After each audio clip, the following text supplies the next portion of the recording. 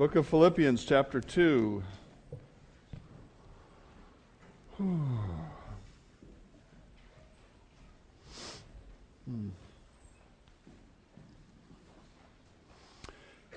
We were blessed to have all our kids and grandkids here for Thanksgiving. They come up with their own rotation on Christmas and Thanksgiving. So every other year they're all at Thanksgiving. And our house is so full when they come, we have to borrow a trailer from Mike and Kim for some of them to sleep in. For most of the years when our kids were at home, we traveled to Oregon every Thanksgiving and gathered with Sue's clan. The weather was usually raining, and we were driving from Seattle in the dark through bumper-to-bumper traffic on the freeway after work on the Wednesday before Thanksgiving. That's when we started giving thanks, right then. One year it rained so much that as we were getting closer to the Oregon coast, a place called Rockaway is where we went and gathered. As we were getting closer, the radio was saying the roads are closed here and the road is closed here, and eventually all the roads were closed to where we were going, and we were far too poor to go to a hotel. So we thought, well, we're going to go down through Tillamook and we'll come back up that way. And we got to Tillamook, and there's a low spot in the road pretty close to the Tillamook cheese factory, if you've been there. And there was water on the road, and we stood there and sat there in the car and watched, and the trucks would go, a semi-truck can go across, a foot or two of water, no big deal. So, and it was like 9 o'clock at night, and I thought, I had a Ford Taurus, that we can make it. So I waited till the semi-truck started, and I followed right behind. He kind of pushed the water out of the way a little bit, and we only got a little water in the car, but we made it through. I felt a little bit like a postal worker, Chet. Neither rain, nor flooding, nor closed roads shall stop the faithful father from delivering his family to their Thanksgiving destination. We made it and cleaned the car out the next day. Jesus traveled a long way to arrive at the first Christmas, and nothing could stop him either. I want to read about his journey in Philippians chapter 2, starting in verse 5. Let this mind be in you, which was also in Christ Jesus, who being in the form of God did not consider it robbery to be equal with God, but made himself of no reputation, taking on the form of a bondservant, and coming in the likeness of men, and being found in appearance as a man, he humbled himself and became obedient to the point of death, even the death of the cross. Jesus traveled from glory to humiliation. That's the long journey that he took to come at the first Christmas. His journey was not so much about physical distance, but about spiritual distance. And we need to understand of that distance by, first of all, understanding his pre-incarnate life. Now, I'm not going to apologize for using a couple of theological terms today, because this is a most important theological concept for you to get a hold of. What was Christ's life like before he came to earth, and what was it like on earth? What changed in the coming from heaven to earth? The word incarnate means literally to be in flesh, and pre-incarnate is a term that has been coined to refer to Christ's existence before he came on that first Christmas morning and took on a human nature. Now, the word is important because sometimes people think Christ was born on Christmas Day. And we have to be real careful with our terminology. I had a lady in our church in Tukwila who was a strong Christian and a significant leader, thought that Christ began to exist on the first Christmas day, and that is not the case. We need to understand that Christ existed. He is God. His lifeline has two arrows on it, no beginning and no end. His existence changed on the first Christmas day, but it did not start. And so we need to understand his pre-incarnate life, his life in heaven before the Christmas day, if we're going to understand his long journey from glory to humiliation. The first thing that we might think about is his appearance. If we look at Philippians chapter 2 and verse 6, it says, he existed in the form of God. In the King James it says form, in the New King James it says form, and in the NIV it says the very nature of God. And the word form, to our thinking, is kind of the shape of something, what it looks like. The word very nature goes much deeper into what that thing is. And the truth of this word is it's both. It's most often used to refer to what you see, but what you see then is based on what is inside.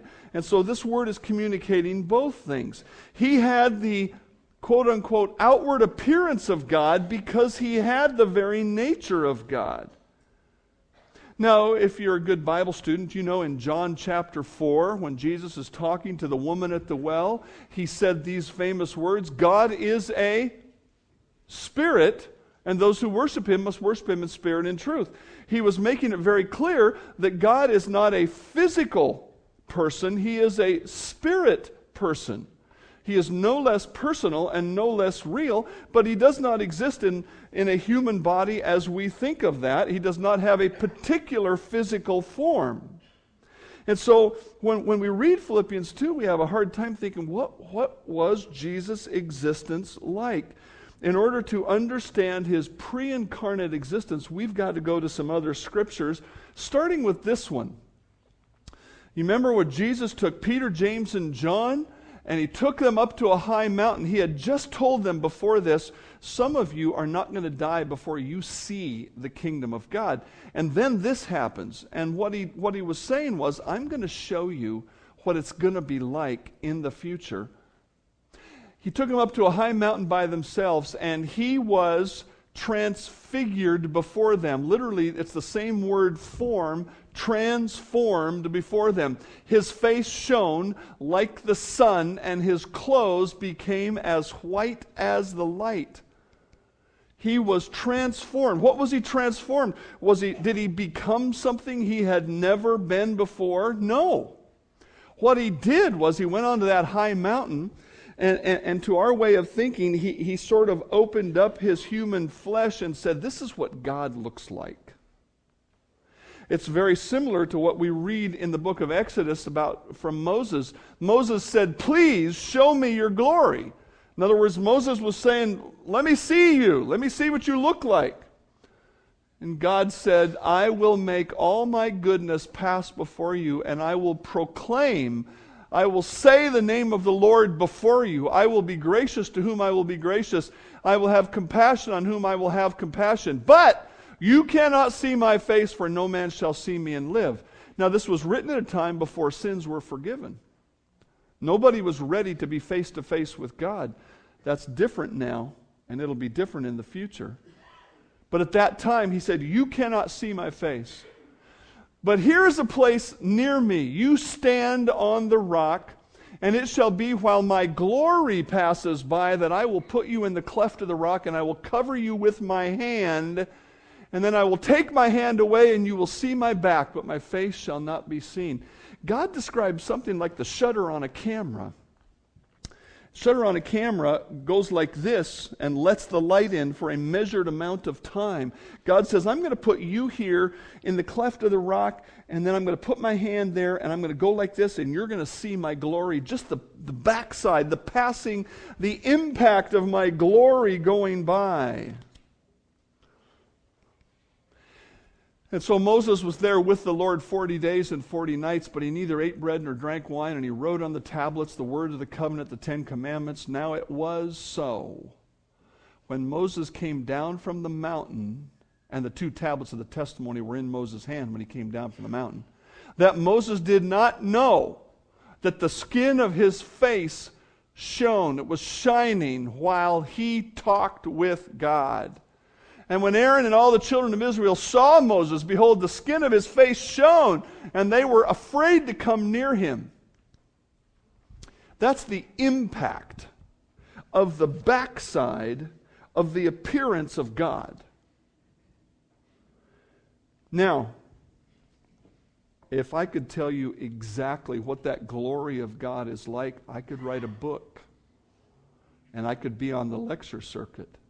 All I know is, when God says, "Eye hath not seen, nor ear heard, nor entered into the heart of man the things that God has prepared for those who love him." When God says, "My ways are not your ways, and my thoughts are not your thoughts," when God tells us that he is high and above us, we need to step back and look at these passages of Scripture and say, the existence of Christ before Christmas Day was something like that. It was this unexpressible, unbelievable, uncomprehendable, glorious light.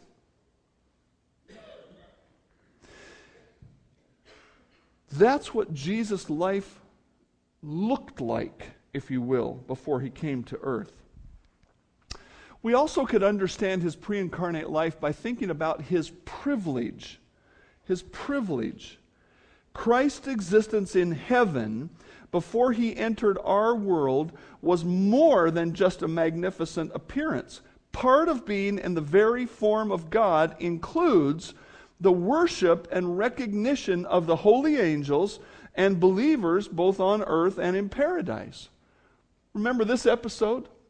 Moses said, "I will turn aside and see this great sight, why the bush does not burn or burn up." That was the burning bush. He was walking through the desert doing his business as a shepherd, and here's a bush on fire but not consumed. I will turn aside.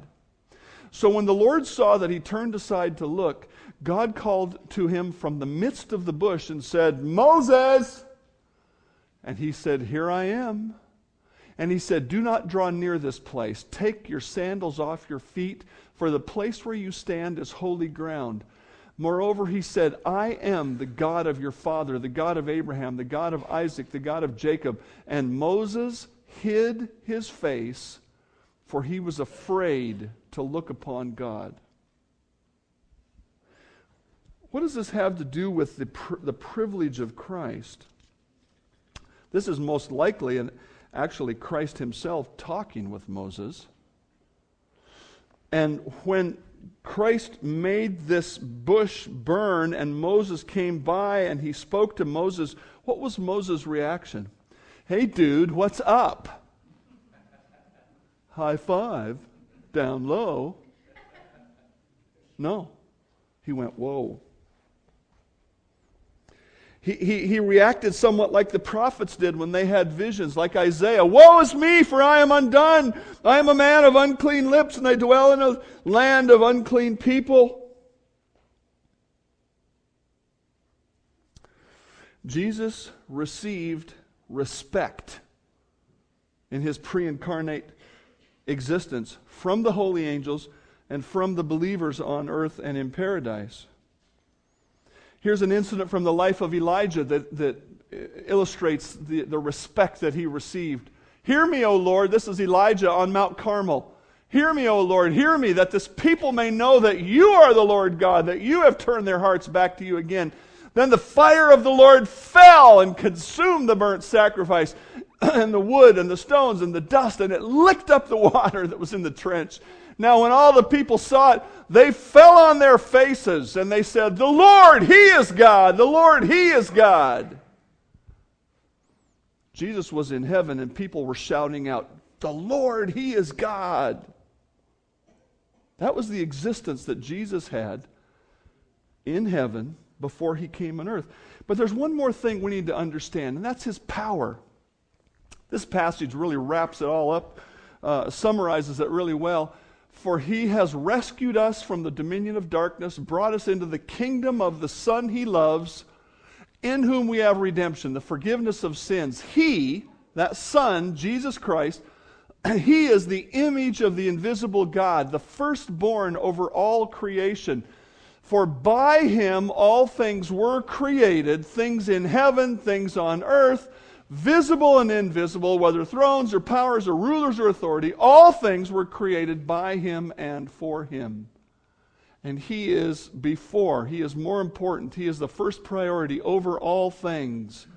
And in him all things hold together. The Higgs boson particle is Jesus Christ. The thing that physicists are looking for to figure out why does the world hold together. It's Jesus Christ. Now, all of this helps us to understand what Jesus said, or what Paul wrote here by God's inspiration. Again, look at Philippians 2, verse 5. Jesus was in the form of God. He was in the form of God, and that makes this next phrase so significant when we look at his values. But he did not consider it robbery to be equal with God. Now, the word robbery is just a plain, hard word to translate. Literally, it would mean something like something to be hung on to like a treasure. You know, you have found this thing and you're going to hang on to it for life or death because it's so important to you. Jesus looked at that existence, that pre-incarnate existence, the appearance, the privilege, the power, and he said, that is not something I have to cling to. The idea of the word robbery being used here is like if somebody were to steal something, that thing is so important, or what that thing gives them is so important that they're willing to steal for it. And the idea here is that Jesus said, this is not the most important thing. We ask the question, was Jesus God before he came to earth? Yes. Father, Son, and Holy Spirit. Time without end. He was 1/3 of the Holy Trinity, if we would put it that way. Did he deserve to exist in the glory of heaven? Yes. But what we read here is something was more important. The Son of Man has come to seek and to save that which was lost. The Son of Man did not come to be served, but to serve, to give his life a ransom for many. Looking unto Jesus, the author and finisher of our faith, who for the joy that was set before him endured the cross, despising the shame. We had, as I've already said, we had all of the wild animals, grandchildren at the house this week. One of them is an angel, the one that's a month old.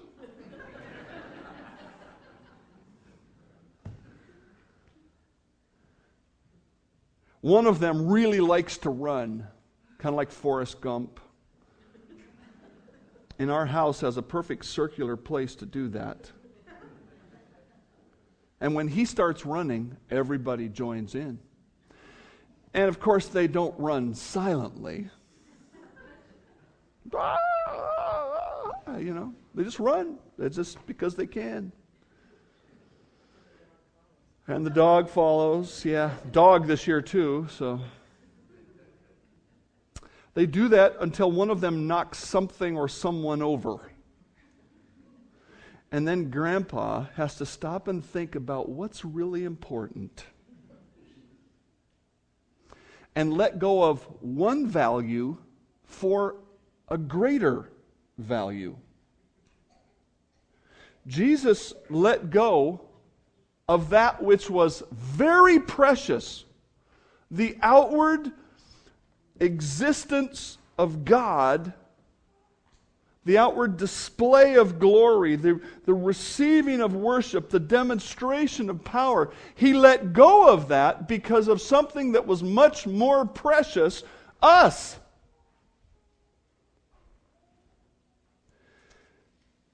And based on that value, we read verse 7. What did he do? He didn't consider it something to be hung on to, but instead of that, verse 7, he made himself of no reputation. He made himself of no reputation, and he took the form. Now there's that same word again. He existed in the form of God. He took on the form of a bondservant and came in the likeness of men. This is the travel. This is his sacrifice. Now, the word that's used here when it says made himself of no reputation is literally translated, he emptied himself. Now, some people have struggled with this. Some people have tried to make this say he stopped being God. But he did not stop being God. He stopped having the outward expression of God. He stopped having the outward, receiving the outward things of God like worship. And he took on a human nature, full and complete. To understand this word empty, I want to look at a couple of other scriptures because it'll help us to cement this in. If those who are of the law and heirs, for if those who are of the law and are heirs, faith is made void, literally empty, and the promise is made of no effect. And then this one, for Christ did not send me to baptize, but to preach the gospel with wisdom, and the words of the cross should be made of no effect, or to be made empty. In other words, this word is not about completely stripping off and taking away. The word is about what is going to be operable. Christ let go of the heavenly expression of being God. He made certain things inoperable. And then in Matthew 17, he took those 3 disciples up and he said, let me just show you what's coming in the future, which is the same thing that was in the past. He made it operable again right there. He let go of the heavenly expression of being God and put on a human nature with its physical limitations. Now, I know that Christ did miracles. He walked on the water. He was not at the mercy of what we would call natural law. He could supersede that. But in the main, for his 33 years, he was completely subject to a human life. He had to go to bed at night. He had to get up in the morning. When he got up early to pray, he was probably tired. We know there were times when it says he was hungry and thirsty. John chapter 4, the woman at the well, he was thirsty, and he said, well, somebody get me a drink. We know that he suffered both personally and physically in many ways. He took on a human nature, and in fact, when it got all the way to the cross, Isaiah 53 says, there is nothing beautiful that we would want to look at him.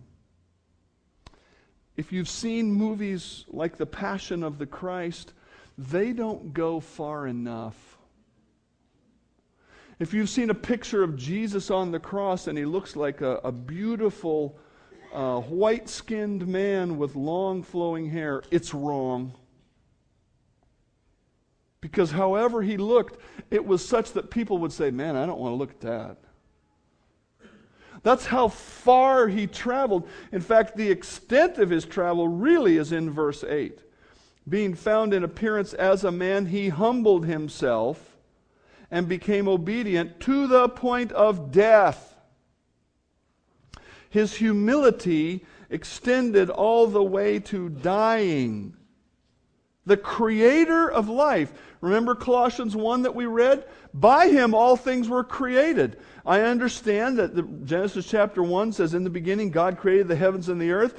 But if we understand all of Scripture, it seems like God had a plan and Jesus carried it out. And so he was the one taking the dust and forming Adam and breathing into him the breath of life. He was the one that reached into Adam's side and pulled the rib out and fashioned a woman out of it and brought her to Adam. The creator of life experiencing death. That is a long journey from point A to point B. I met a sergeant with the State Patrol many years ago who had worked on Governor Booth Gardner's security detail. And if you don't know it, the governor does have State Patrol troopers who keep him safe, and he has an airplane. The governor has an airplane at his access.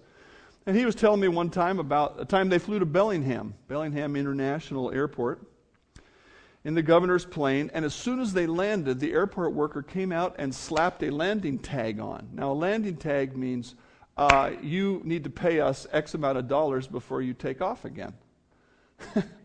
And this sergeant with the State Patrol, he gets out and he looks at this worker and he says, "We are not paying any landing fees. This is the governor of the state of Washington." What would it have been like if Jesus had come according to what he deserved? He would have descended from heaven in a blinding blaze of glory. In fact, if I really understand the Scriptures right, human life couldn't even have existed in that glory before the death and forgiveness that Christ brought to us. But let's just say that he could, that we could have existed through that. He comes down in a blinding blaze of glory, and he would have asked for worship, and everybody would have bowed down, whether they meant it or not, and he would not have been our Savior. You say, why not? Because according to the law, almost all things are purified with blood, and without the shedding of blood, there is no remission of sins.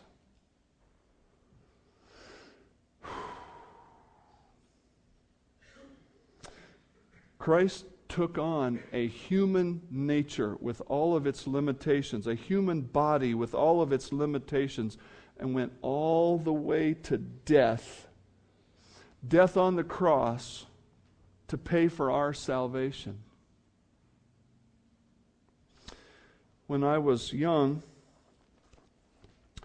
my mother made me dress up like a girl for Halloween. That was my costume. We were so poor we couldn't even afford a hobo costume. Can you imagine my humiliation? Can you imagine the humiliation of the eternal Son of God taking on a human body and all of its limitations and going all the way through all of the normal challenges of human life, plus all that he went through right before the crucifixion, and then the crucifixion itself, and then in the grave for 3 days? That is the longest journey anybody has ever taken at Christmas time. And why did he do this? You know the grace of our Lord Jesus Christ, that though he was rich, he had this magnificent existence in heaven, yet for your sakes he became poor, that you, through his poverty, might become rich. We get eternity in heaven because he was willing to give up heaven for a time.